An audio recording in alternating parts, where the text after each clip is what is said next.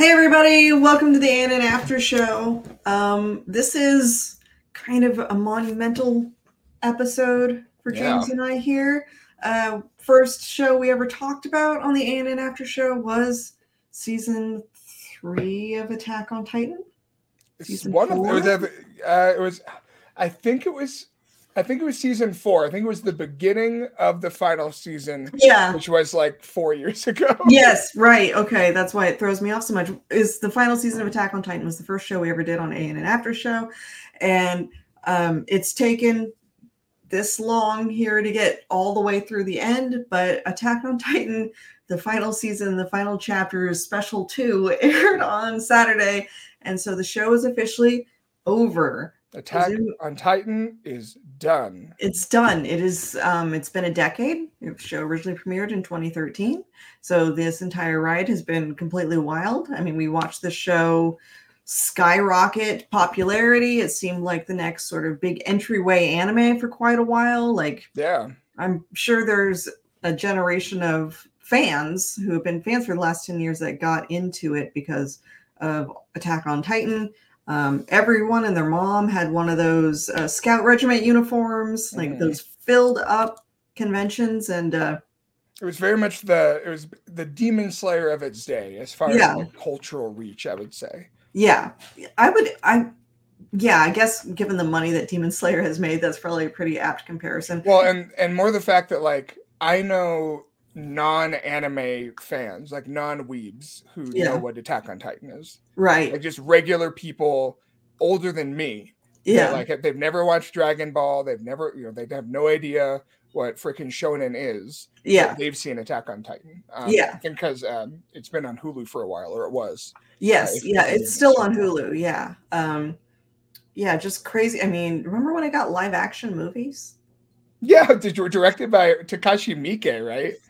I can't. Was it Takashi Miike? I know the special effects was same guy who works with Hideaki Anno a lot. Oh yeah. I can't remember. I don't know if he directed them or just did the effects, but I feel like Miike was involved. I never watched them because I heard they did Mikasa pretty dirty. So I was did they? I've never seen them either. But it's just sort of like another thing to like remember. Like, wow, that was going constantly. If you head over to Ann and social media channels right now, we have a bunch of videos from Hita City, which is the hometown for Hajime Isayama, which is basically like a big Attack on Titan destination. Now they've got a whole museum, a lot of stuff set up there. That's really neat. I also wanted to talk to you, James, about, before we get maybe into Attack on Titan, we do have one news story, and then I also want to ask James about the Attack on Titan cruise ship. Oh yeah, what that experience is like. We have a feature up on ANN right now. If you didn't buy a ticket to go to the after party that was on the cruise ship, so you can read a little bit about that there. But I would like, Shinji Higuchi did direct the movies. Okay, thank you. Okay, okay. You were golden. Yeah. My apologies for the misinformation. I don't know where I got Takashi Miike from. Yeah, I was like, I think I remember if he did that. He did the Ace Attorney movie. Ace Attorney. He did Ace. I knew he did like some kind of left field. Okay, it was the Ace Attorney one. Yeah. I knew he did some kind of popular anime video game adaptation. Yeah. He didn't do the JoJo's Bizarre Adventure. Did he do the Like a Dragon movie? He did. The Like a Dragon movie? Yeah, there's a Yakuza movie. Anyway. Anyway, so before we start digging into everything Attack on Titan, going through the ending of the series, was it as disappointing as everyone said it would be? Manga fans have been talking shit about it for a while. Was it really that bad? We're going to cover all of that tonight, but first, hey, there's going to be a Legend of Zelda film.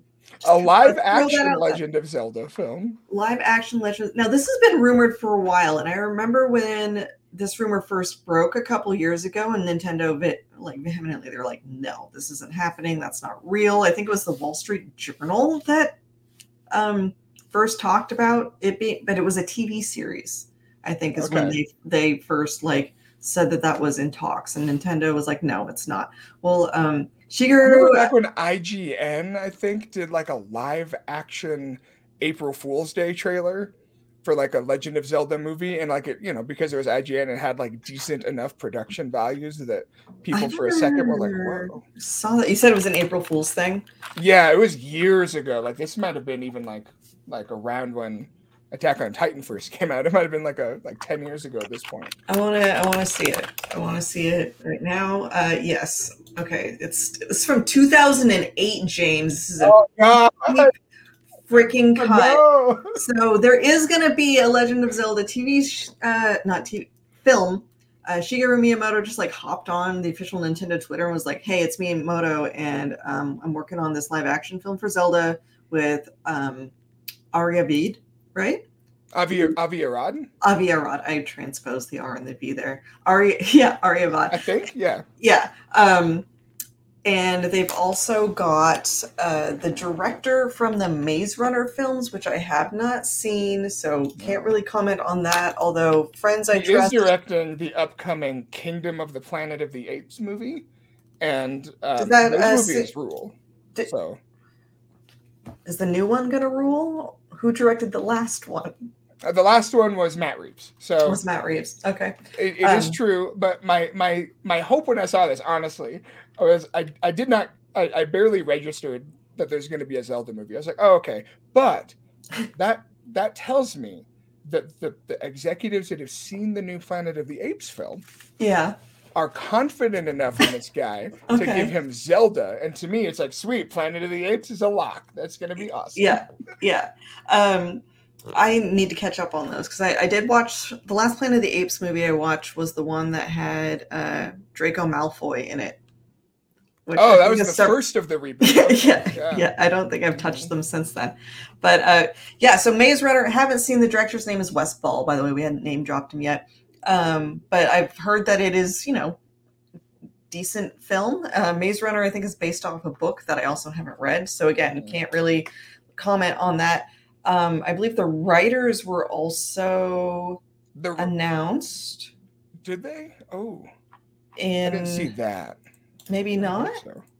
I thought that we had a script person attached. If not, talks on producing. Oh no, it mentioned that Derek Connolly. Derek Connolly is writing the script. You may know him from Jurassic World. So just some things to keep in mind. Yeah, that was in the original deadline. I don't see it in our article. I'll send a message. Don't tell him I said that. Okay, so so that's happening. Hopefully, they're gonna put. Do you think there'll be a lot of CG in it? I feel like there's a couple of things that you have to consider in making a Zelda film. Like, is it going to be directly based on any of the storylines that already exist from any of the movies? Because I feel like quite a few of the games, already exist in the games, because I feel like quite a few games would lend themselves to a movie, like do Twilight Princess and have Link turn into a werewolf. Or I would bet dollars to donuts that they're either going to go Ocarina or Breath of the Wild.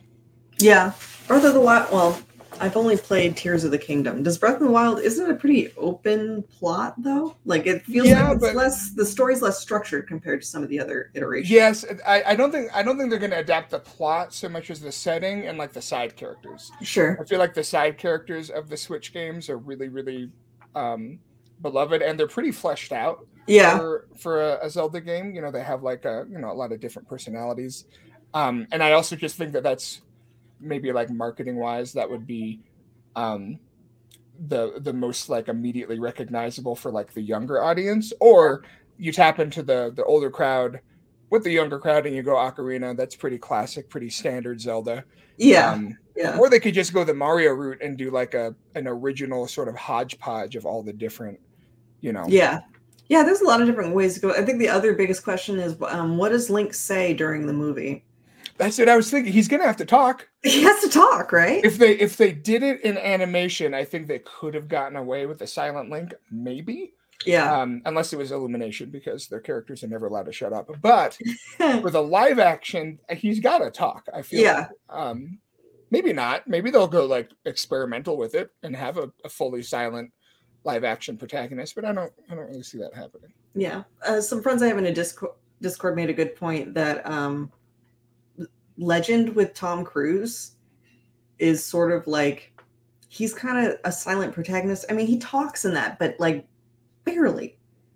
You think back on that movie? I guess, well, and Mad Max, he's in, especially in Fury Road, like he has what, like 13 lines. Yeah. I don't So know, there's though. ways to do, like, really, if they wanted to tap into that, I feel like there's ways to minimize it, but you do have to have like really proactive side characters to kind of do some of the heavy lifting. Well, the problem with the Zelda games, and obviously this they could find ways around this, but the problem with the Zelda games is characters are always talking to you, right? Yeah. Yeah. It's not like It's like first person more. yeah, and like the assumption is always that it's one of those things where like either we assume that Link is saying things and we just don't hear them, or they kind of get away with that whole they can just talk at you for a really long time and not get weirded out when you say nothing. But if they tried to, if they tried to translate that to the movies, the problem would be that like all these characters would be like telling Link to do things, asking him to do things, and he would just be like, okay. And I don't know how much that would work. So yeah. Because you brought it up, I have the Legend of Zelda April Fool's Day movie trailer from IGN from 2008. So why don't we look at that real quick and see, maybe they had an option here with this. I've never watched this before, so this is going to be too much of a blast in the past for one day.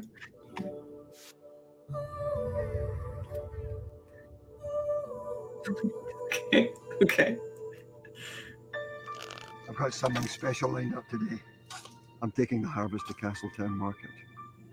And you're coming with me. Now mind your manners. Is that Link's dad?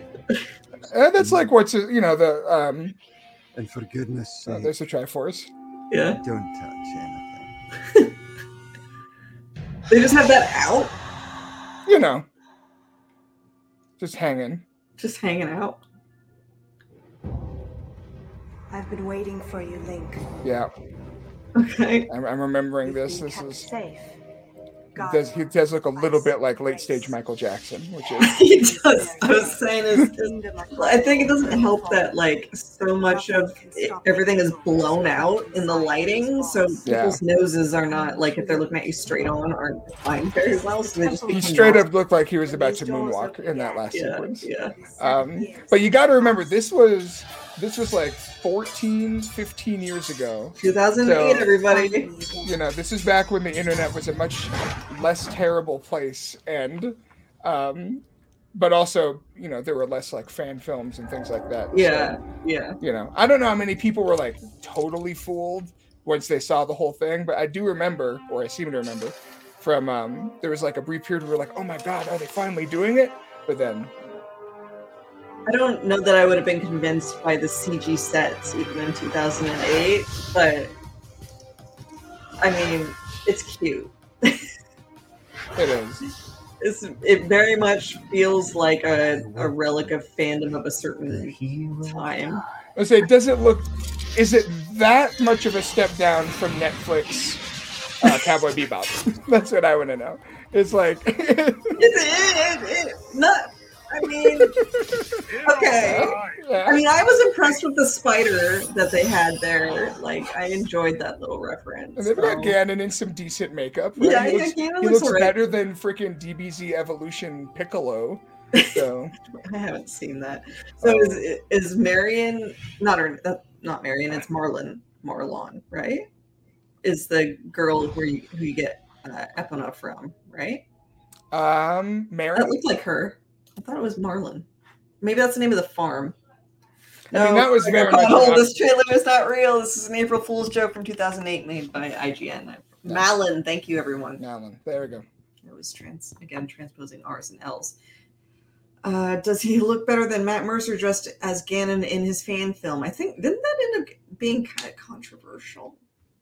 I don't know what that's referring to. Matt Mercer did a fan film where he was Ganon in all the makeup and stuff. And, people had some thoughts on that. We don't need to get into its church theory, so we don't need to get into that right now. Yeah. So, all right. So with that bit of news, I guess, just keep your eye on the Nintendo accounts in case Miyamoto decides to hop in there and post anything else about this upcoming movie. Do you think they're going to go Tom Holland Link since it's a Sony production? No. Is that what they're going to do? They need to find an unknown. Like Orlando Bloom took off in America because he looked like a freaking elf, and they made him Legolas. They need another Sure. one. They need Sure another do. one of those. You can't. Yeah. You can't make Tom Holland doesn't look like an elf at all. Appreciate the man. Loved his work on lip sync battle. Okay, regularly rewatch that. Yeah. Good stuff. Not elf material. Sorry. Timothy Chalamet. That is the obvious choice. I'm kind of sick of him, though. I don't have a good reason for it. I'm just kind of sick of him. Maybe it's the Wonka stuff. I'm just that Wonka movie, I am gonna. Here's my controversial take. That Wonka movie looks freaking awesome, and I will be there day one. No, because that man directed Paddington 2. So as far as I'm concerned, true. I will be there for every single feature that he makes until the day I die. Okay, okay, but don't you? Is it also the scriptwriter from Paddington 2, or just the director? I think he helped write Paddington 2, and also I trust his instincts. Okay. Okay. You know what? You can see that one for me, and I will take your opinion on it. But something about I watched the trailer and. I did not like it. The Hugh Grant Oompa Loompa stuff, I think that's going to maybe get a little old, but it's a lot better than what they could have done with the Oompa Loompas. It's true. I would much rather them make it a little comically grumpy Hugh Grant than every other potential option that they could have gone with for the Oompa Loompas. Nick just wants to let you know that you've immediately tanked your credibility before going to bat for the AOT finale. Okay, you can say that all you want, Nick, and I'm going to be laughing in everyone's face when Wonka comes out, and it is, at the worst, a pretty okay time at the movies. So I've staked my claim. You heard it here first. That movie's going to be at least a 7 out of 10. Maybe a 6.5 if you're in a really grumpy mood, but that's my call. That's my shot. Rotten Tomatoes is going to shit all over that movie. Okay, and Rotten Tomatoes also had a lot of words to say about oh my gosh, I just lost it. That's such a great A Cure for Wellness, one of my favorite recent horror films directed by Gore Verbinski. People don't like that movie either, and that movie rules. I haven't seen it, so I can't comment on that. Really weird. Well, I like weird, so it's real weird. I might like that one. Yeah, Timothy Chalamet, I don't know. I think I've just seen his face a few too many times. It just seems like they're trying to put him in everything. Hey, Dune didn't even get to come out this week, so poor guy. True. I mean, I don't know. Do you feel like at all he's just getting by on his cheekbones, or probably? But you know what? No, honestly, I think he is a good actor. I think he's maybe getting a little overexposed, but I think it is like an overexposure thing. I'm trying to remember what part of the Wonka trailer I just really bounced off of, and maybe I'm also sick of Roald Dahl, which is I think at any point because he's kind of sucked. So anyway, we'll be revisiting that specific hot take when Wonka comes out, but until then I'm going to shelve it. And we're going to talk about the finale for Attack on Titan. So this also included the after party. They should have got us to host the A&N after show at the... I know, it's right there. Right there. So I saw some of the screenshots for that. Yeah. And how do you feel about the graphics of this endeavor, Jane? I mean, well, I guess I was going to say for a free. It wasn't free, but for a price to get in, right? Yeah, there was a ticket price. $22, I think. Yeah, I think it was like 3,000 yen. So whatever that. Yeah. Whatever that. Yen's pretty weak right now. Usually that'd be more like $30. But I know, but yeah. Yeah, it was. I mean, for basically just like a virtual lobby slash.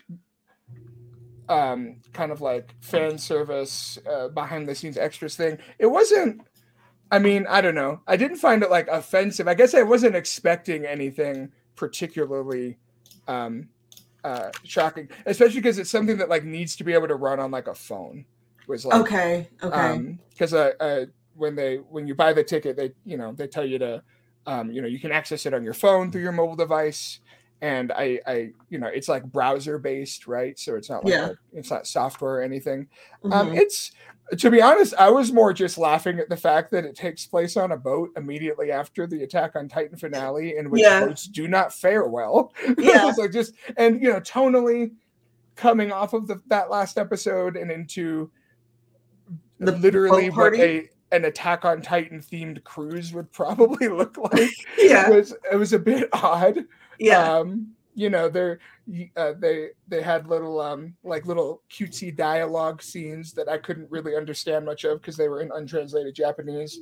But there was one where I'm pretty sure it was Mikasa, either asking or telling Eren to eat a cute little snack. And I was like, oh, this hits a bit different after what we just watched. Yeah. But people were walking around leaving messages for the cast and crew. It had some charm to it. Yeah, it was international too, right? And so I noticed, with yours, they got a little American flag over there. But how many people you think you saw walking around who were from outside of Japan? Quite a few, or? Oh yeah. Quite a few people with U.S. flags. Some people from the Middle East. Some people from. I think I saw quite a few UK flags. Because of the time zone difference, it was a little scattered about, but there were quite a few people, and it's the thing is running for days. And so people are kind of dropping in and out throughout the whole thing. So if you read the guest book, there's people from all over that have left a bunch of messages, and those are translated, so you can read the messages, and they have little if you kanpai with the staff members, you'll get little behind the scenes commentary. When you go into the character cabins, it's basically like a clip show, like a little narration recap of certain scenes from the characters' lives. I don't know. It was cute. Yeah. It's funny. I noticed that throughout your screenshots, eventually your cape changed. So there's also some character customization going on. You start out green, but there's one in here, unless it was Richard, because you guys. Oh, that might have been. Yeah, because we had to swap back and forth because of the time zone differences. Yeah, just to show this is. There is customization. You could there were microtransactions. Oh, okay. You could buy you could buy little flowers, and that's a nice cape. Yeah. It was purple with arrows or something on it. I don't know. I think they're parasols or Oh, maybe. Lisa Adler Golden asked, so what's the beer sponsorship I keep seeing? I think you could just drink beer on the boat. I don't think it was it was an emote. Beer. Oh, it was an emote. Yeah, so you could go up to people's avatars and do a little kanpai toast, and Yeah. So that sounds kind of fun. I don't know if I would have paid $22 for it necessarily, but and that's the thing. I didn't get to see. Unfortunately, I wasn't able to see any of the live streams with the cast and the crew because that's a good point. Richard is going to be checking those out too. We might have a follow up from Richard about some of the some of that content specifically, but that's good. So with that stuff and the fact that you get to chat with fans, there's technically a watch the finale thing. You could actually watch the episode on the little theater screen. I don't know. It would be a weird way to watch that because you're watching a screen on a screen, and it's there's all these little avatars running around. I don't know if it's how I would have wanted to watch the last episode, but there's that kind of you know, the kids that go to the concerts in Fortnite or whatever. There's I guess that's a thing that's kind of happening now. So sure, it does remind me very Roblox or Lil Nas X had a concert in Roblox too, a couple when he had a holiday single. This picture I have up here is from Komatsu, who I'd have to double check who specifically that is in the staff, but this was his avatar, and I'll read it because it's a little hard to see, but you could interact with some of the staff avatars and they would have notes like James was saying. This one says, a scene where Eren talks on the hill with Ramsey, whom he rescued. Acting with tears was extremely difficult. Oh, Komatsu's a voice actor. Okay. Acting with tears was extremely difficult, and I cried real tears because of how difficult it was. Lol. I had to redraw all the cuts based on the director's revisions. No, maybe Komatsu's not a voice actor. Maybe this translation's not great. It's giving mixed impressions of what this person has done. When I think about now, I think it was very funny to see me sobbing. I feel like I remember a similar quote from a voice actor that. Sorry, I'm going off on a tangent. I don't even know if that's from the same show, but I feel like it is. Anyway, you can interact with the staff on there a little bit and have these interesting little anecdotes. I know there was one from one of the series producers. There's one from one of the effects supervisors. Who handled like a lot of the 3D stuff. So yeah. So, but that said, yeah, it seems kind of like a fun thing. And again, if you want to read more about it, you can head over to Anime News Network, and we might have an updated version here soon with some of the insights that the cast and staff shared on the digital Attack on Titan party boat. So, James, I think it's time to talk about the ending of Attack on Titan, and also see if we can maybe explain it, because I had to go talk to people after I watched this to make sure that I fully understood it. Some of the main questions people might have: why did people think this is bad, or why did or was it really as bad as people thought it was? How did the time travel stuff work? I don't know if we're going to be able to help you that much on that. Maybe I do have something that helped me with that. Okay, so we'll talk about that. Yeah, time travel stuff worked.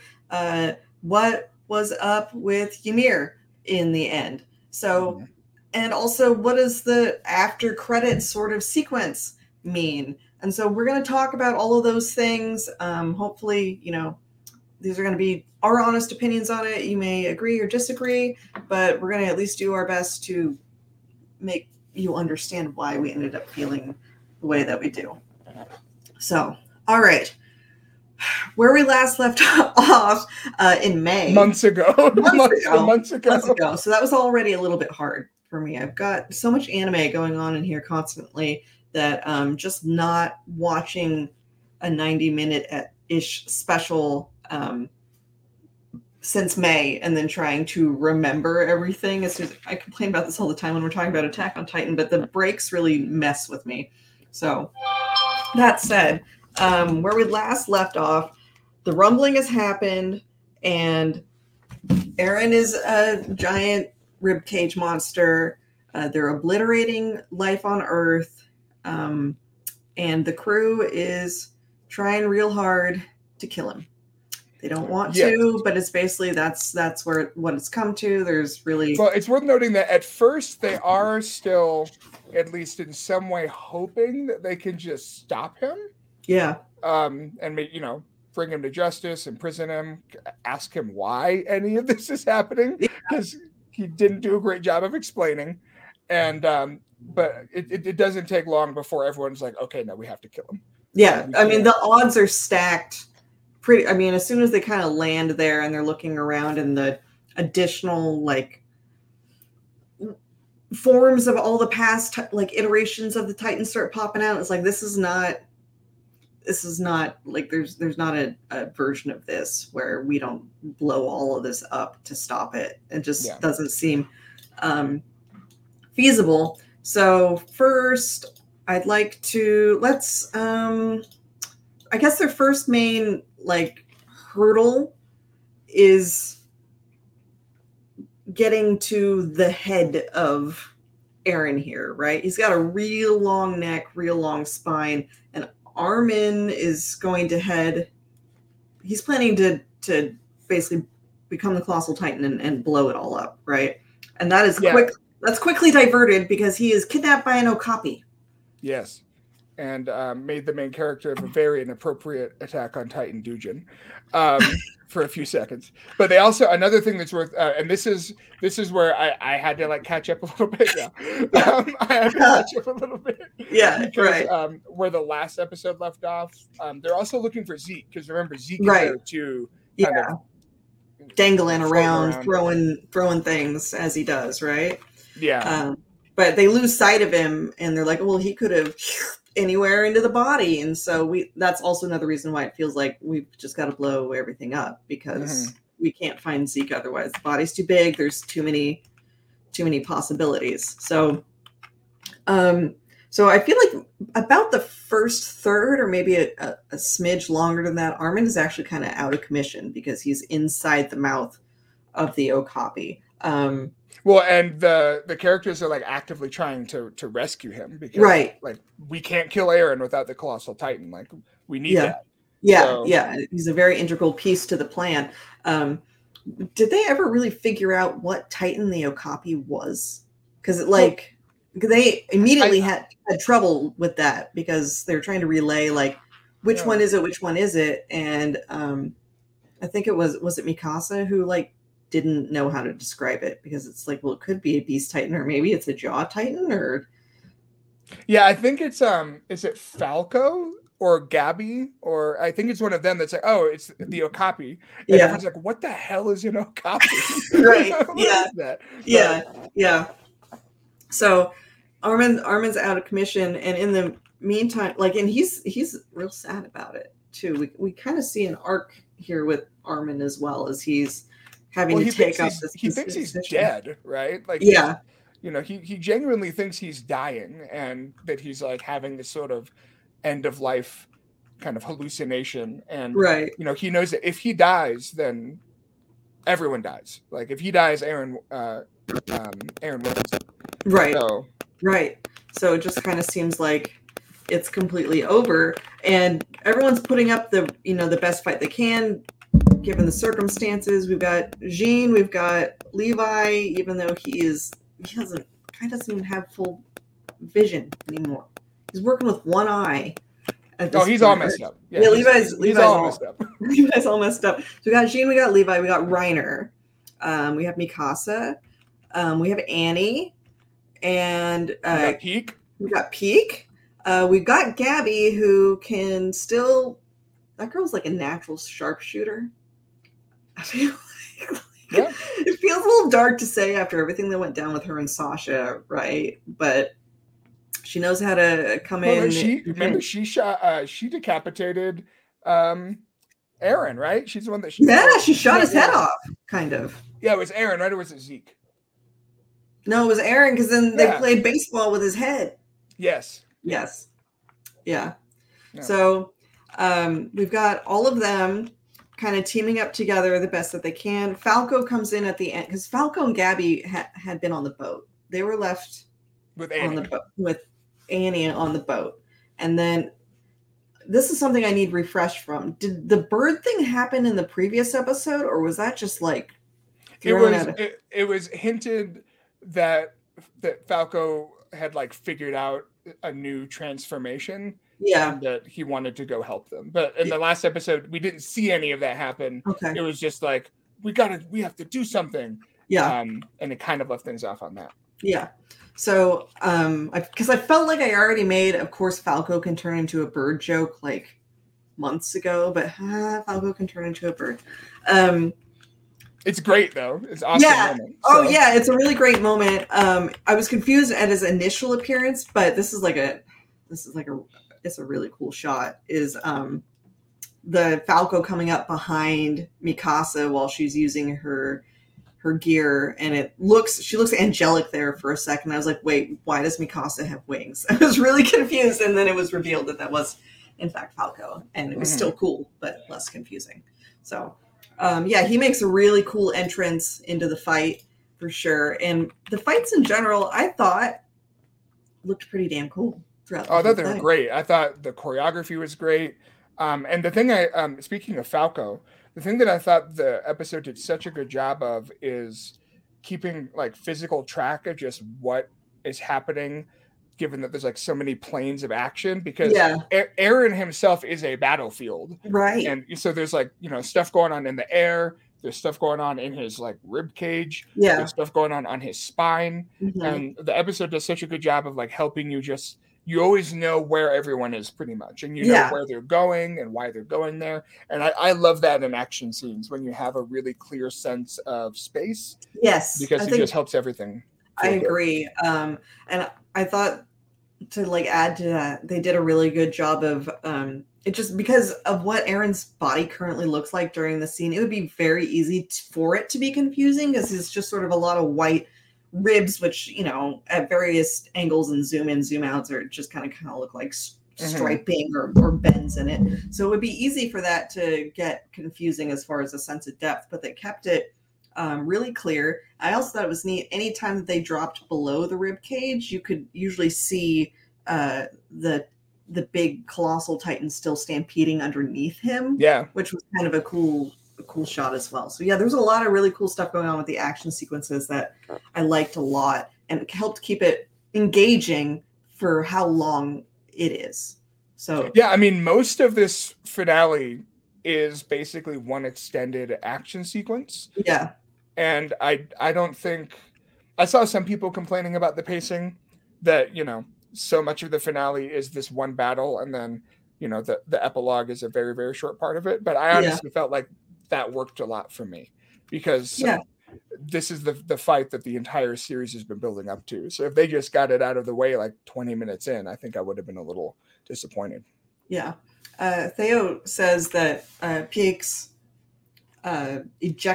eject button spamming battle strategy was, I liked that too, because that was one of my favorite moments of the whole episode. She didn't get a ton of really amazing action moments over the rest of the series, so that was kind of fun to watch her like bail out, bite, jump back in, and tear someone's throat out. Well, she even made a point. She's like, look, just because I'm the cart titan doesn't mean I can't fight, right? Yeah. Like, you know, she's usually more of a support unit, which makes sense. Yeah, but, or has like other utilities for like carrying in units and stuff like that, right? Yeah. And Pieck is so funny because the whole episode, she's like, I don't even know this guy. That was actually also one of my favorite parts. She was low-key maybe one of my favorite parts of the sequence, because you know, everyone's real torn up about what they're supposed to do about Aaron. Like, you know, this is their friend. They went through training together. You know, they had all these, they shared loss together and success together. I mean, they love him. Like, they love him. They have all these feelings tied up in him. And Pieck's like, I don't know this motherfucker, and he needs to die because he's trying to wipe out all of the world. So you're gonna go blow up his head now. Yeah, I'm just going to his head. Like, I know we talked about splitting and something, but that's where I'm going. Yeah, so I enjoyed her contribution to this episode quite a lot, for a character that I felt like I didn't have as much invested time spent with compared to like Mikasa or Armin or Levi. So I did want to talk about this scene in general. So we see the rumbling happening, and it's just wiping out all of humanity. We see it go through pretty recognizable different areas like Africa and what kind of looks like a European area and Japan. And, you know, it's just going through everything. And there's this part with a baby. And we've got one screenshot. I kind of want to talk about this baby, because I feel like it's easy to sort of kind of pass it over. But I actually felt like this scene was kind of heavy. And I want to know if you came away with it the same way. Did it seem like to you that they were passing the baby towards the destruction or away from it? Well, they were passing it so the baby's mother fell off the cliff. Right. And like her last act was to, like, you know, toss her baby out, and like don't let my baby die. And so like it's such a powerful moment, because I mean, truly, like, these people, there's nothing they can do at this point. It's either they fall into the sea and die, or they get trampled. But you know, in this like this last ditch moment, like, they're like, we're gonna protect this baby for as long as we can. You know, it's just, I think it was a really powerful, and again, I know that people have different opinions about the way that Aaron's character has been handled, which is fair.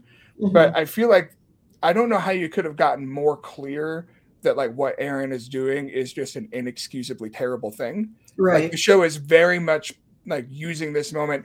There's one moment actually where it almost becomes a little comical. Yeah. When like the rumbling pauses for a bit, and like everyone, including the baby, like stops, and they're like, "What?" And I was like, "That's kind of funny." Okay. But also like I don't know how intentional this was, but like the little bit of red fabric amidst the black and white. I'm wondering if you're about to say what I've been like holding my tongue on here real quick. I mean the really really obvious Schindler's List Yep. illusion. Like, Yep, that's immediately what it reminded me of when I watched it. And I don't know if it was intentional or not, because I mean, red is a very striking color against black and white anyway, right? We've also like, I don't know, go watch the ending to Cowboy Bebop, and you've got like the red rose in the puddle, and everything's very gray. But so it's this very striking color. Represents a lot of things. Primarily, like people associate red with love or with passion, but it can also be associated with like rage or action. It's supposed to be a very strong color. But still, my takeaway immediately was, is this a Schindler's List reference? that was the first thing I thought was, oh, I see what they're doing. Like, I mean, I guess it's possible that it's not, but given the themes of the show, given like it would be a very strange accident. It would be a strange accident. Now, I don't know for those who haven't seen Schindler's List, the difference between this scene, as far as we know, and that's in Schindler's List, it's a little red coat and it's worn by a Jewish girl. She's probably, I don't know, like early elementary school, like can't be older than 10. She's like 7, 8 years old. And we kind of see these scenes where you see the Holocaust sort of happen, like descending on the Jewish population. And in her case, like she hides in a piano at one point, if I remember right. She climbs inside of a piano, and the Nazis are coming, and someone else who lives in the house with her starts playing the piano to sort of cover it. And I believe they just open fire on him and the piano. And then the next time, oh God, the next time we see the coat, it's like in a wheelbarrow of corpses, if I remember right. So, I mean, you kind of get her whole existence through the film that way. In this case, we don't really know for sure what happened to this specific baby. But the imagery does seem to invoke that film somewhat, just because we're also dealing with massive like genocide of people here. I do think it's interesting that people said that, you know, they're passing the baby forward so that he doesn't fall off the cliff, but they're also passing him towards imminent destruction that way as well. So it kind of has this sort of hopeless quality for it, but there's a lot of different ways you can kind of read it depending on what I got a really hopeful vibe out of it, because basically these people are doing the same thing that the scouts are doing, is that they're fighting to the very last second. Yeah. Where, for as long as humanly possible, they are going to resist this destruction. Yeah. But like you said, I mean, it's grim, right? I mean, we get specific numbers of how bad this thing gets, and it's not good, but yeah, it's not good. I just remember that scene was really strong for me while I was watching it, and it stuck with me. But it wasn't really. I hadn't seen commentary on it like floating around much, so I just wanted to kind of get everyone's feelings on it. We also get a more of a deep dive into Ymir's story here, and this part has been contentious. So this is kind of one of the parts where people have been upset about the ending of Attack on Titan in reference to Ymir's horribly abusive relationship with King Fritz. I didn't have a problem with this personally, this particular development. It was the only way it kind of made sense, because once she got those powers, there was no reason for her to stay.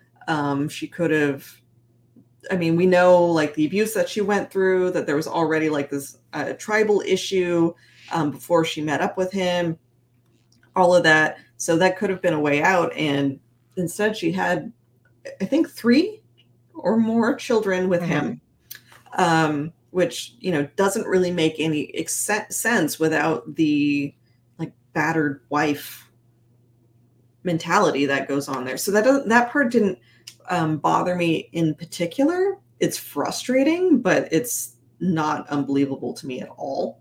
No. We did find out for sure that she's the one who let the pigs out, though. Yeah. Because that's what started it, like a lot of things, was her opening the gate to the pigs. And in the previous mention of that, they didn't confirm necessarily that it was her, just that she was blamed for it. And we see her smirk a little bit, like she has this little act of rebellion when she lets the pigs out. That's like very beginning of this special. But yeah, King Fritz sucked.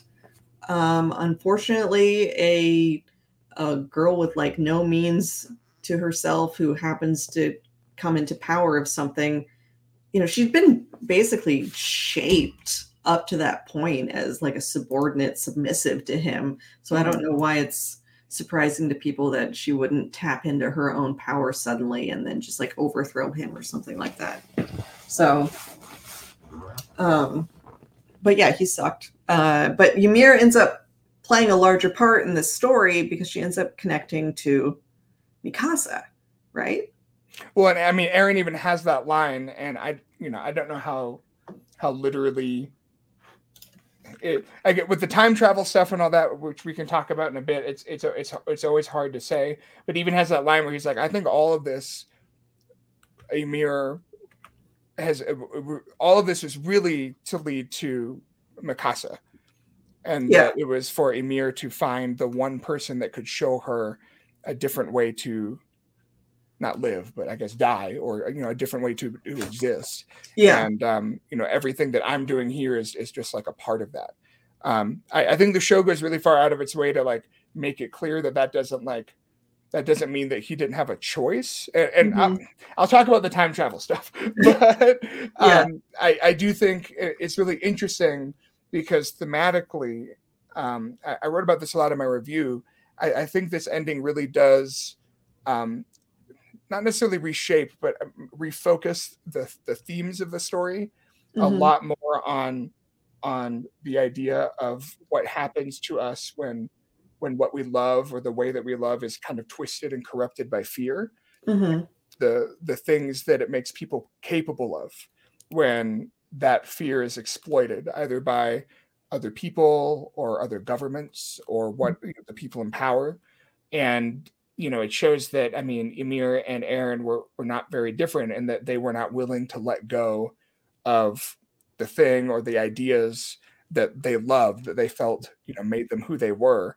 And, they were willing to do terrible, awful, unforgivable things because they could not conceptualize any other way of being. They could not imagine living, Eren couldn't imagine living without his friends. He couldn't imagine a world without his friends, and he decided that he would rather kill every other person in the world than even risk having to live a life where the people that he loves are hurt. Which is ironic, given because he hurt them, right? Because he made them have to kill him, which was probably one of the like worst things that he could have thrust on them, and that's the like consequences of his own actions. I guess we could get into the time travel stuff a little bit now because I'm like, I understand it conceptually. I may not understand it like as far as like the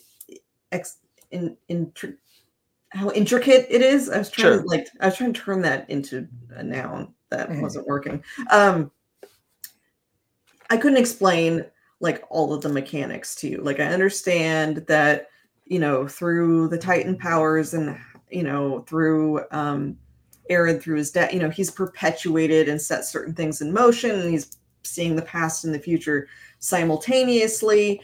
And through all of that has convinced him that this is actually like the only way to prevent his friends from being killed or prevent the eradication of their home and all those other sorts of things.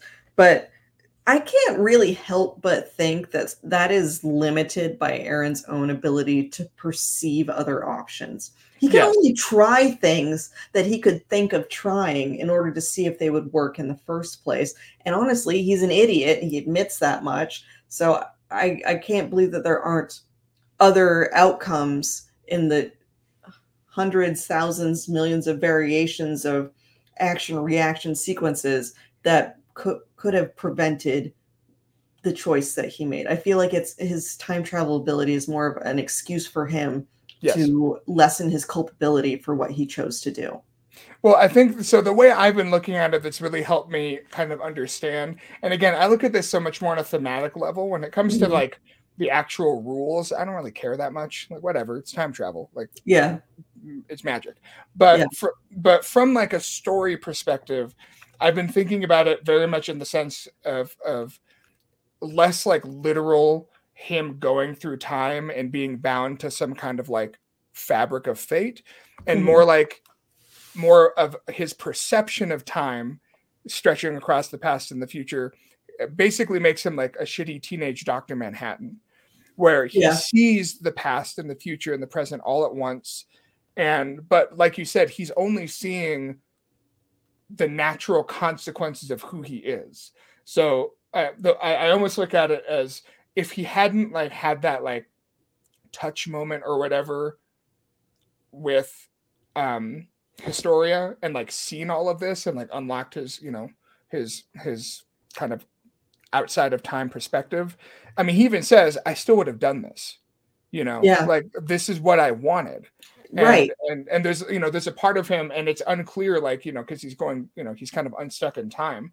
But the way I look at it, even when he like admits to the fact that, you know, he's the one that orchestrated his own mother's death, because he had to keep Berthold alive. So he had to keep Berthold alive. But also, I also think that he needed that, like he needs that justification, because you know, we talk in the show about the idea that like because Zeke has the same thing where he talks to what's his name, the old doctor guy that he played catch with, and he's like, I still think the extermination plan is right.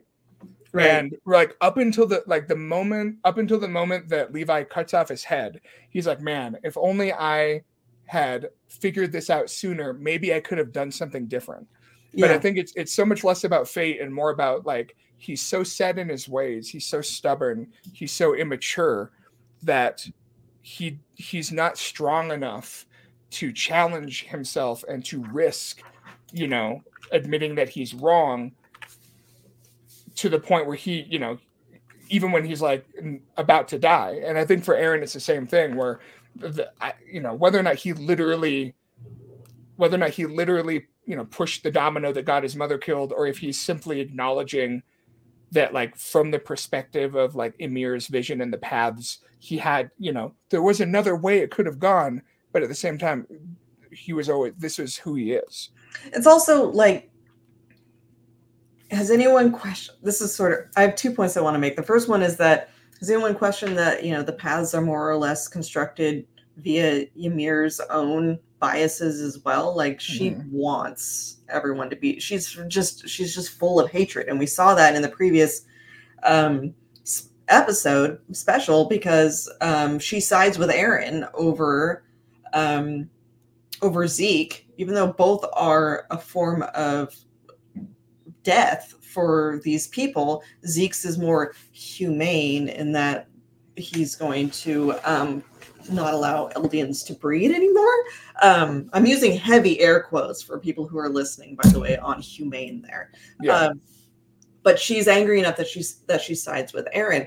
The second thing I wanted to point out is that, and this is what kind of comes out of the conversation Aaron has with Armin. So, I mean, he puts forth all of his, this is why I had to do it, but he kind of he basically talks straight with Armin for like the first time during that conversation. And what I feel like it comes down to is Aaron got to the ocean and realized there were still people on the other side, and that the hatred and suffering and prejudice and everything that he thought he could escape as soon as he got off of the island was still there. And he was so deeply disappointed by that as soon as they got over there and he started looking around at the Marleyans, that was kind of enough for him. He wanted to wipe them all out. They had ruined what he thought was going to be his paradise. They were going to escape the Titans. They were going to escape, the horrible living conditions of, they basically overthrew their government on Paradise. So they thought they'd like set that off. And then he was going to go to this brand new frontier that hadn't been tainted yet by humanity. He could go there with Mikasa. They could live like a quiet life, just him and his friends. And there wouldn't be any of this ugliness and stuff that he had seen that killed his mother, all of that. And then that wasn't real. Yeah. And he couldn't deal with it. He threw a temper tantrum. He threw a temper tantrum that wiped out 80% of humanity because of it. Yeah. I mean, who hasn't, right? Who among us has not? By the way, can I take this moment to just once again, for not the last time, plug Vinland Saga, because it is such a perfect companion piece to the show in a lot of ways that I'm so glad that I was able to kind of watch them both in tandem, because they're about such similar ideas, including this dream of if only we could escape to a place where there are no other people and just start new. Right. Except in Vinland Saga, and I won't spoil anything for Lindsay, who's still working through season 2. Yeah. But that dream is framed and presented in a way that is so much more rooted in empathy for others. Like, I wish that we could have this place so that other people can escape the suffering that I've been through and that other people have been through. And for Aaron, I wanted this place so that me and my friends could do what we wanted to do. And since other people aren't going to let us do that, they all have to die. Yeah. And I feel like also like a decent companion, because I am watching it as well, is Pluto, which talks a lot about how a hatred specifically and what it's rooted in and how it starts. I published the review today for episodes 4 and 5, if you want to go read them, that I decided to center those specifically on how Pluto is dealing with hatred, both as like a cause and reaction to war specifically, but also just to how interactions or just misfortunes can set someone on that path, and how that continues to perpetuate suffering. Like, it has a lot to say about hatred and suffering, and also centering those specifically as being essential to humanity, which is kind of hard to grapple with, but it does lead into when we get to the end credits of this show, because I feel like Attack on Titan is also saying something kind of similar. But this is a very nihilistic show in a lot of ways. Yeah. I don't think it is fully abandoned certain hopes and dreams of what maybe people can achieve if they are able to find other ways to live, but I also don't necessarily think it's holding its breath. Whereas Vinland Saga and other stories, I think, take a much more optimistic approach where if one person can embody these beliefs and these ideals, then maybe everyone can. And I feel like Attack on Titan is much more what's the best that we can do for right now, and then we'll see where things go from there. Yeah, and I feel like that may be, or at least it's what I feel, is the crux of possibly the ending disappointment conversation. Now, I did see in our forums that some people talked about how, like, some people are mad about the ending because pages were thrown in at the end for, like, the Tankobon release that weren't in the original chapter release, and yada, yada, yada. But what I think the strong negative reaction to this ending is because it is confronting, or like just blatantly putting up a reality that none of us really like. Like, a lot of our fiction doesn't deal with this sort of acceptance of the fact that humans are angry, vengeful, and violent, and that regardless of how bad anything happens, large-scale tragedy, any of that, it only takes a couple generations for people to forget about it and then start a new one. Mm-hmm. And I mean, you can see that throughout history repeatedly over and over and over again, but usually we turn to fiction because we want someone to tell us it's going to be okay. And like, even when you deal with these heavy realistic topics about war and suffering and tyranny and all those other sorts of things, usually you still have a hero who comes out ahead, and then peace is returned to the land, and they just let you have that. And it's comforting. Yes. And so it can be jarring or upsetting, I feel like, especially when you've invested years and years in a story, for it to choose to take the route of peace is temporary, and in the end, humans will continue to do this because it's what they've always done. Well, and I think and on the very like flip side of what you're just talking about, not only is it this idea that humans as like a collective are capable of, and not just capable but inclined towards these negative, harmful, divisive systems. But I think when it comes to the stories that people tend to like, especially in anime, right, where things are often very rooted in tropes and archetypes, in a very self-conscious way, but you have people like it when the villains are these external forces that are very clearly bad for reasons that they understand and agree with. And I'm not saying that Attack on Titan handled this perfectly, nor that there aren't like maybe better ways that it could have framed things, but I think the fact that it turns its hero into like inarguably a villain, and that complicates things both because it denies the audience the satisfaction of beating the bad guy, because that means killing a character that they probably come to know and love.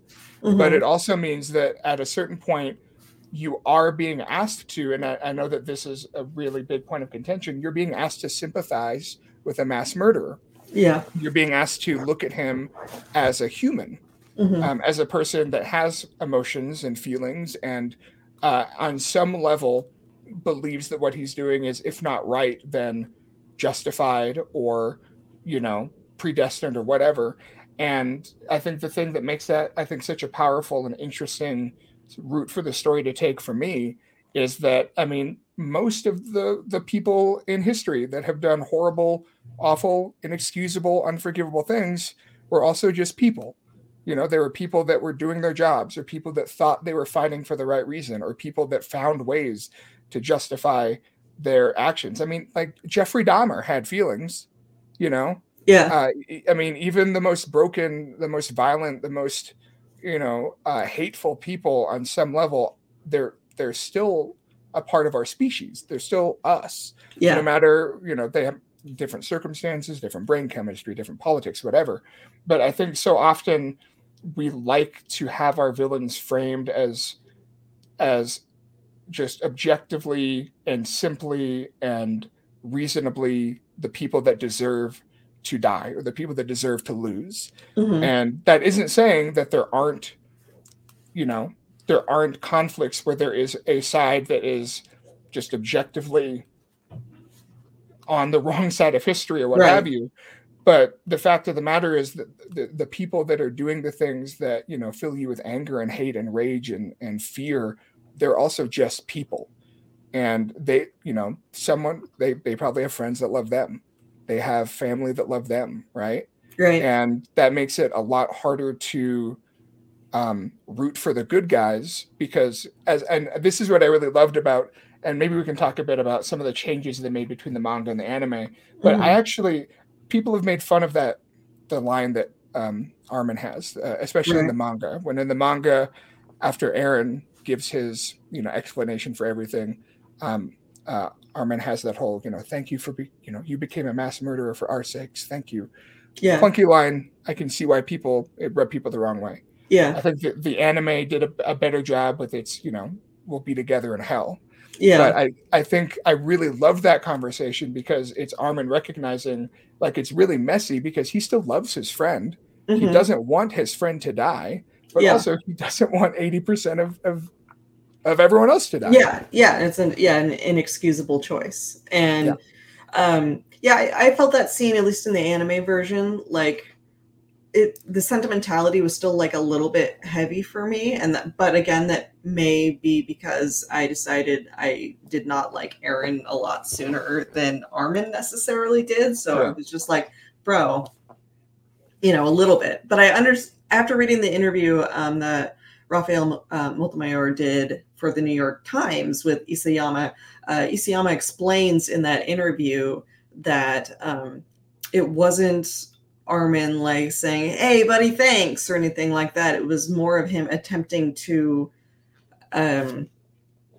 take some responsibility for Aaron's actions. Now, that might also be misguided because I think he bases most of that on like showing him the book and sort of urging him to go to the sea and like building that up for him. So it led to the disappointment we talked about, which, isn't an equivalent, but that doesn't change the fact that he may still see himself as responsible due to what he thought was a completely innocent action. And I think it's more to shoulder that because he still cares for Aaron. Well, and I think it's more recognizing that whatever selfish, childish, stupid motivations Aaron had, there was still some of it that genuinely was rooted in his love for his friends. And just like we saw with Emir, right? Yeah. Aaron's love for his friends became toxic and harmful and deadly. Yeah. He got to the point where he reached the conclusion where he was able to justify putting his friends in harm's way, killing some of them because of his desire to protect them.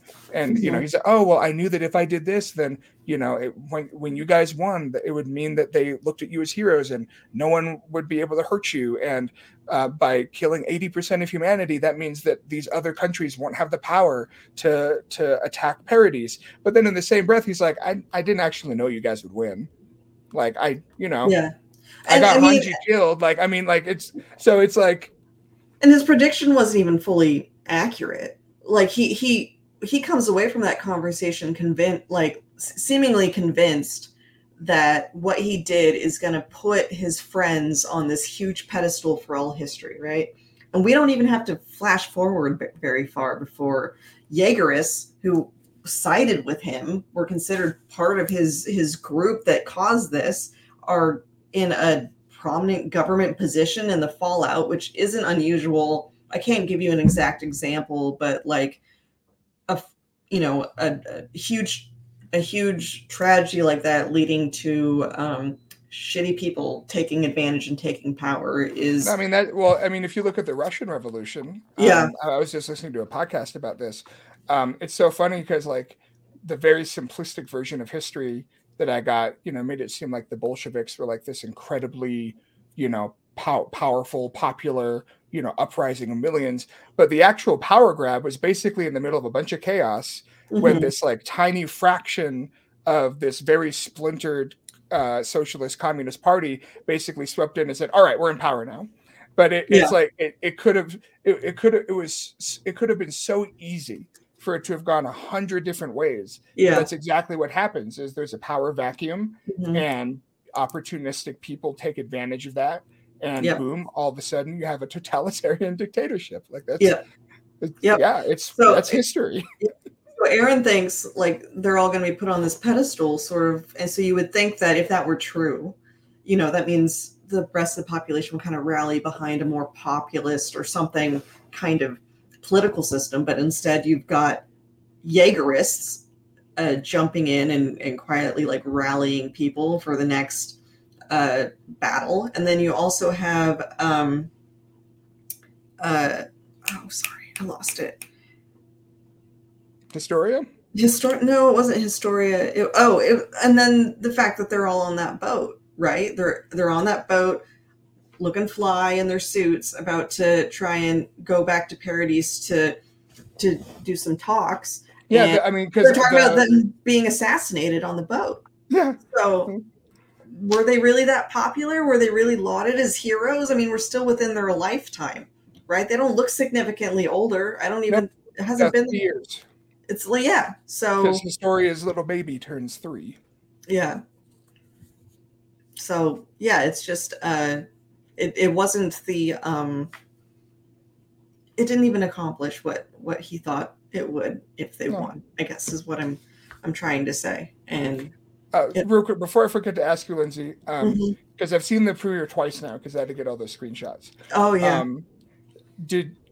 When right before Aaron and Armin hug in their little vision, did it look 100% like they were about to start making out? Because I didn't get that at the time, but you're not the first person who brought that up, so I'm just wondering, like, I don't know. My I think the combination of like the look on Armin's face and there's like a little like lean in, which is okay. in cinematic language that's usually sign of Yeah. but I've seen it. I've seen that scene like 5 times now, and I'm like, oh man, he's gonna get second base here in the dream world. I think maybe it also didn't click with me because Armin basically did a smug, like, gonna steal your girl, like, earlier in that conversation, That was too. funny. You And know, that Aaron's was, like, no, don't do that. and Aaron's like a little, that, bro.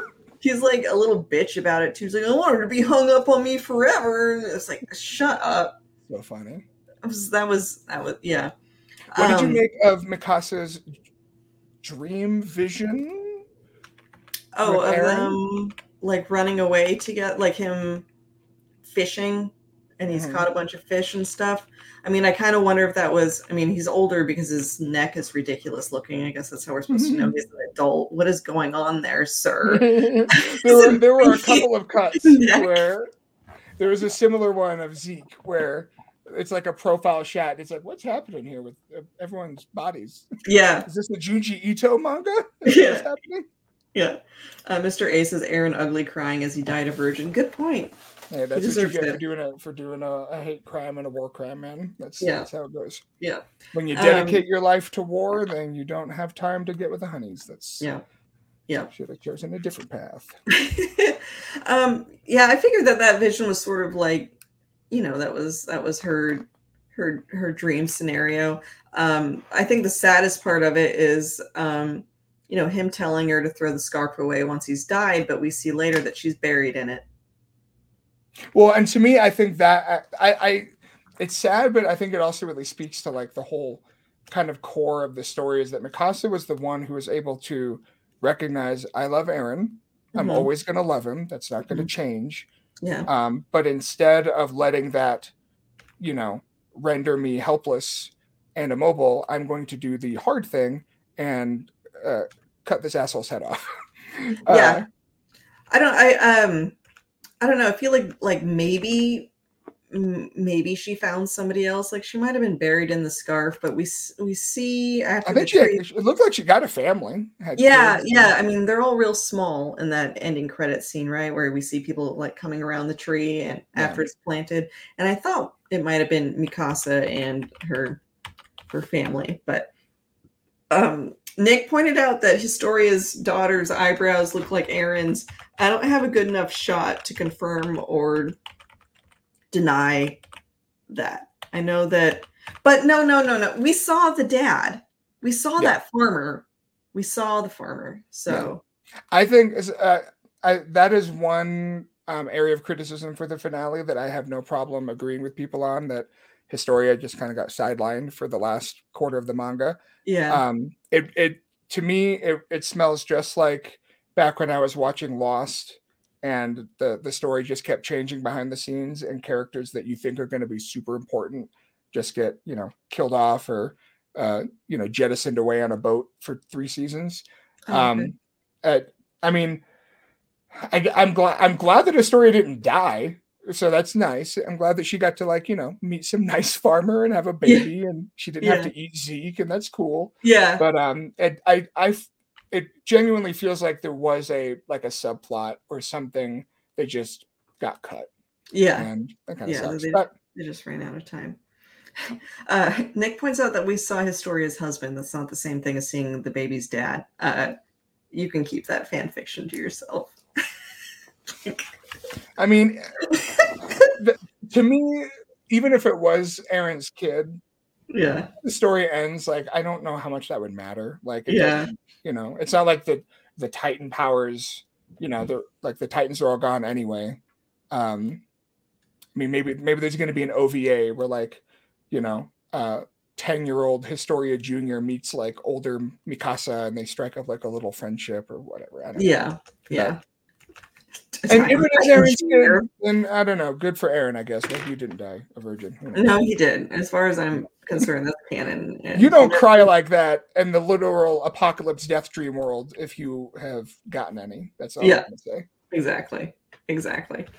I think as far as like everybody's little epilogue, The one that felt weirdest to me is Levi handing out candy to children. That man is not going to hang out with children. He doesn't like kids. Come on. No, but he's a boots on the ground guy. He's not going to be stuck in some, That's true. like he's not a politician. He's not going Right? to be an No. ambassador. Right. So I feel like with war being off the table for the time being, he wants to like do stuff to help people because Levi rules. Yeah. And he seems like he's at like maybe like a refugee camp sort of situation. Like he's handing out candy to the kiddos. Jan Capone is there, I think. I am so glad that he didn't die. Yeah. I was convinced that he was going to go down with that plane. I was like, man, we're gonna do this, but no, he gets to do his thing. Nick wants to point out that Levi only has one boot. Thank you, Nick. That's ableist, Nick. That's ableist right there. So I'm going to go ahead and say not okay, not cool. Not okay, not cool. Here's everybody looking fly on the boat, by the way. I appreciate that you got a screenshot of that. This definitely felt like a fashion. What has Jean done to his hair? Anyone? He has to look good for the history books. That's what he said. He wants history students of 100 years hence to thirst over him. And can I just say, this is a criticism I don't agree with, because I saw people complaining about the lack of main character deaths.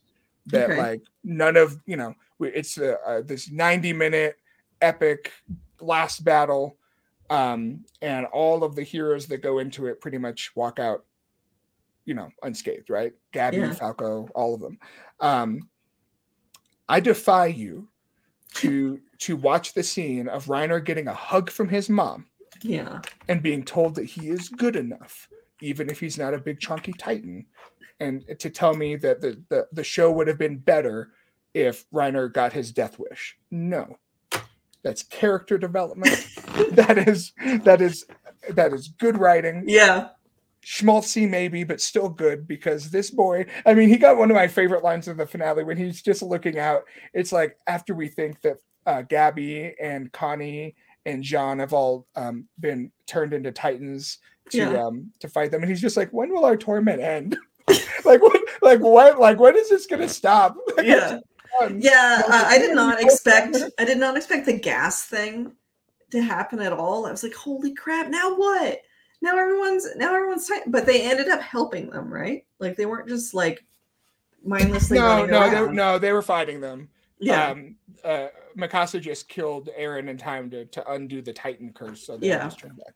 Yeah. So.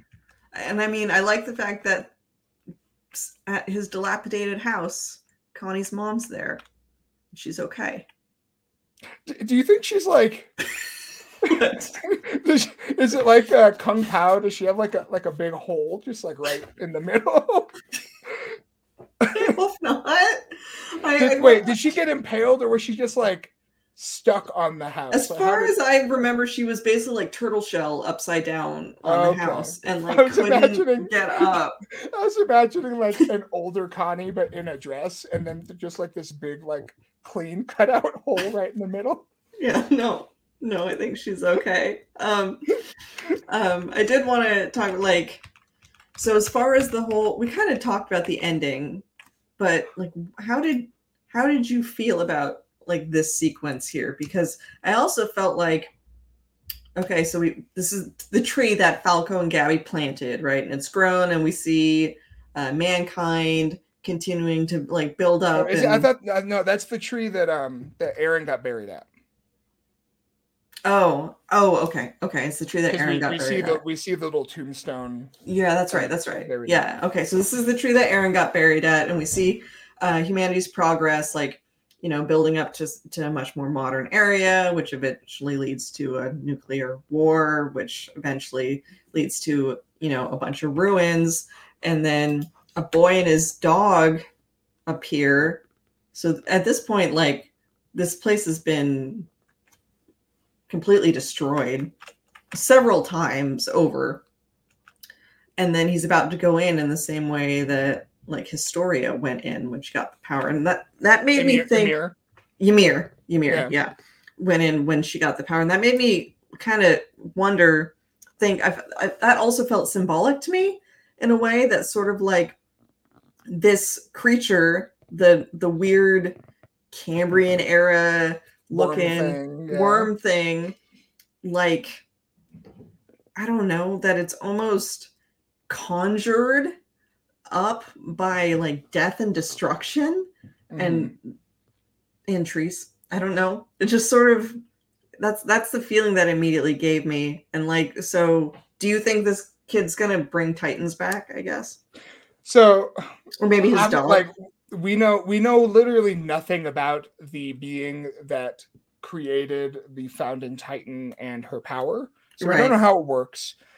At my headcanon, my little fanfic, is that because Ymir found it when she was in a state of distress and fear and pain, that her interaction with it is what kind of caused it to become a monstrous thing. And as cheesy as this might be, this guy has a little doggo. He doesn't look like he's running from anything, right? He's not like in pain. He's not afraid. So I would like to think that if he encounters Aaron's goopy headworm thing, that maybe it can be a version of that power that can be used for good. Something that isn't necessarily, maybe he'll become like this future version of like Gao Gaigar or Gigantor or something. He'll be like a defender of the post-apocalyptic world, or I don't know. Just a good boy robot sort of monster. Something, a meat robot, but yes. Yeah. And like, I know that in all seriousness, it is very much a, it's the kind of pessimism that doesn't want to fully commit, because I think Isayama really does believe that people are capable of being good. Yeah. But, when you give a kid the power of a god, it doesn't always turn out well. So I don't know. We'll see.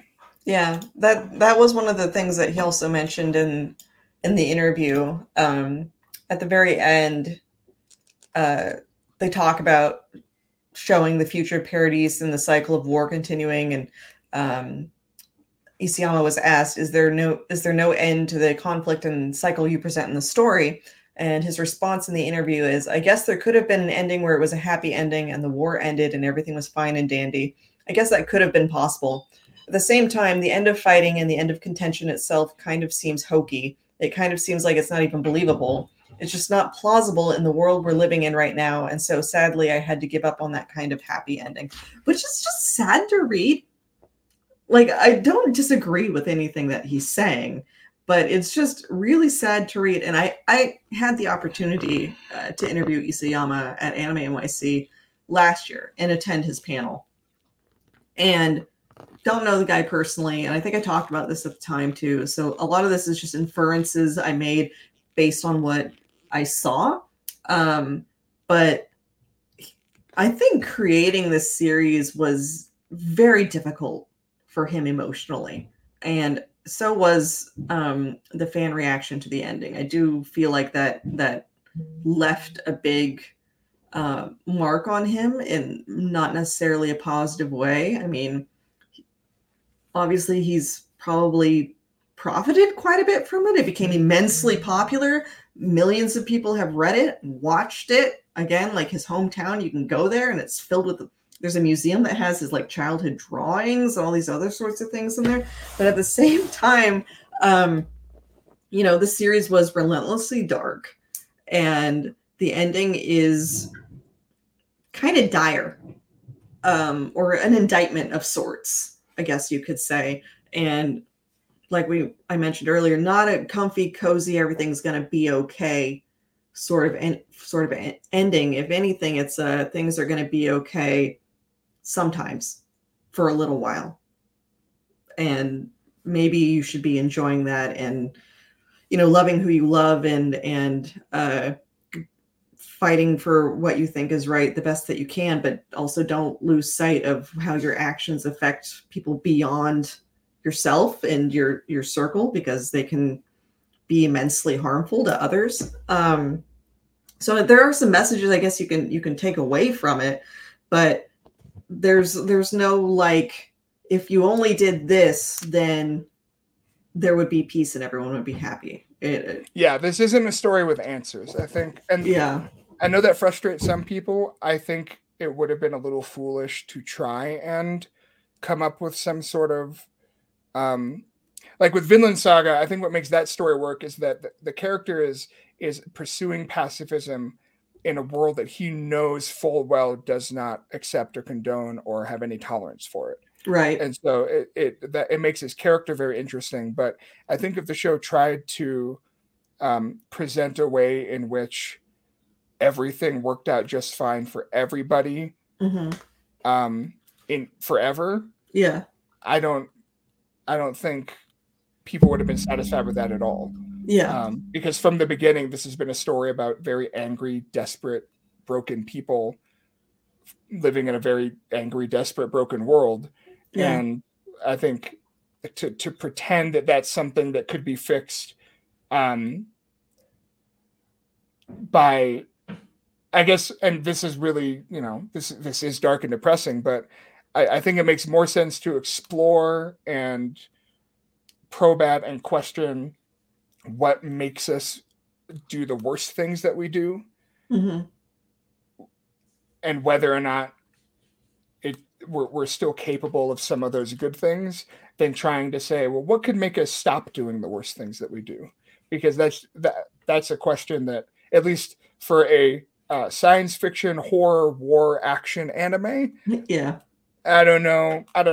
Maybe my imagination is just a little limited, but I feel like tonally, I agree with Isayama that probably would have been a little out of step. But yeah, and I mean, I guess on a larger philosophical point, I don't think we can eradicate the worst parts of humanity without also like eradicating suffering, which is a very complicated, multi-step, huge undertaking. As long as people suffer, then people hurt and people will hate, and you just need one idiot given immense power, and a garden variety idiot, not just like everyone else. Like, yeah, exactly. Yeah, I think we did it. Well, I know you've alluded to it, but I didn't. I gather that you don't feel like the finale was bad, or that I do not feel that the finale is bad. I do feel that the finale makes me feel bad. Yes. Do you feel like it? Do you feel like it lived up to the 10-year long wait? I mean, yeah. I feel like they put as much like spectacle and stakes and build up in there. I definitely didn't feel like it was sort of this deflated thing that just sort of limped along and ended.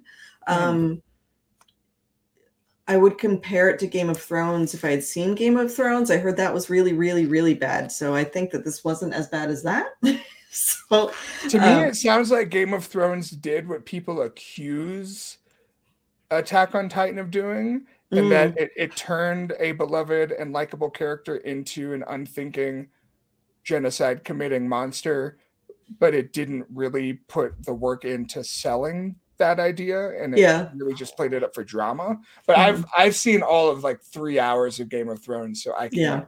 I can't comment on it either. Just to elaborate, I did not come away from this story thinking that in any way endorsed fascism. No. And I would did it poorly execute some very large markers referencing real life genocide? Yes. Yeah. Probably never needed those armbands, guys. Could have done it. Could have done everything fair without it. As soon as that happened, then certain elements started lining up with certain conspiracy theories that are also bad, and that definitely hurt the series as a whole, especially with an international audience that is more familiar with that history and those particular conspiracy theories. However, even though that happened, and I think you could make a pretty compelling argument about how those elements hurt the series as a whole. I do not think that the overall message behind the series was that those things are true and also, was pro-fascist.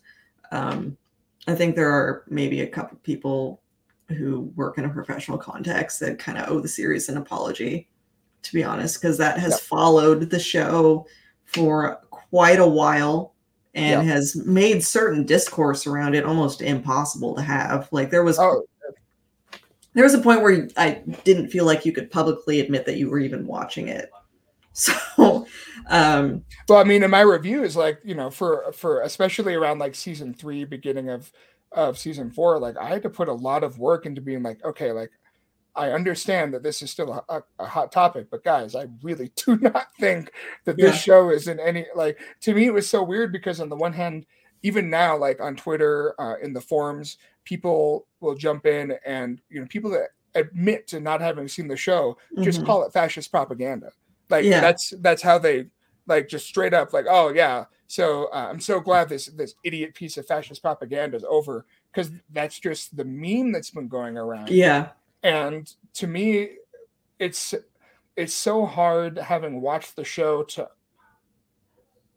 I could buy Isayama maybe having some complicated, messy, introspective, hopefully evolving ideas about like nationalism and patriotic pride and all that stuff, sure.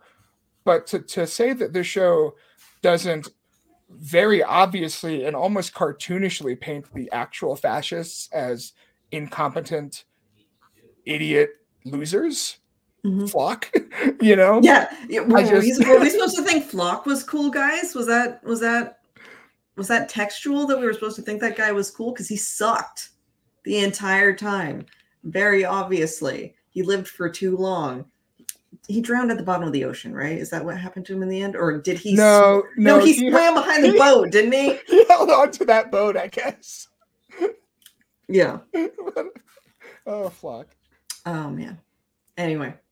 Yeah, so I'm not dissatisfied with how the series ended. Again, like, I guess as someone who I keep up on the news enough to be sad about the real world regularly. So, kind of having that reflected back, it didn't leave me with a good feeling. But it's more because I feel like it's true. And it's just a really difficult, truth to kind of grapple with, I think. But overall, yeah, I thought this was a great finale. Yes, there are some insensitively used parts. There's some messy parts. Like, we could talk maybe more about like whether even the time travel stuff was necessary, or if it just sort of overcomplicated, making it into some larger grand plan that wasn't needed. But those criticisms aside, I enjoyed it. I don't think it was bad. We don't think it was bad, guys. It was, in fact, very good. I think Attack on Titan's going to go down as one of the all-time greats. I think it would have, even if the finale was bad. I mean, most cases, I don't think a bad finale is enough to ruin a great show, but I think it's definitely ending. Yeah, I think it is inescapable as far as its mark left on like anime in general, and in some ways even pop culture as a whole. I think we'll be seeing allusions to it or references to it for a long time coming. So that said, I want to thank everybody, especially our longtime listeners who have been with us since the very beginning when we first started covering Attack on Titan. Really appreciate you guys. If you enjoyed the show, share it with your friends. We'd love to see your comments, how the ending made you feel, what you think we got right, what you think we got wrong. Just be nice about it. And we'll see you next week. I think we're going to do all of Pluto. Woo! Woo! So, 8 episodes, each one's an hour long. So try to get caught up on that, because that might be the last one. We'll be taking a week off after that, because I'll be coming back from Anime NYC and I'll be very tired. So probably won't have one the Tuesday following. This will be the Tuesday before I leave. So we can do that. All right. Thank you again, James. Read his review. It's getting a lot of compliments. I've had people tell me publicly and privately how much they enjoyed it. So you should go read James's review of the finale. Yeah. And we will see you guys all next week, 6 p.m. Pacific, 9 p.m. Eastern. Make sure your clocks are set back already, though, because otherwise you'll be late. Yes. Yes. All right. Bye, everybody. Bye-bye.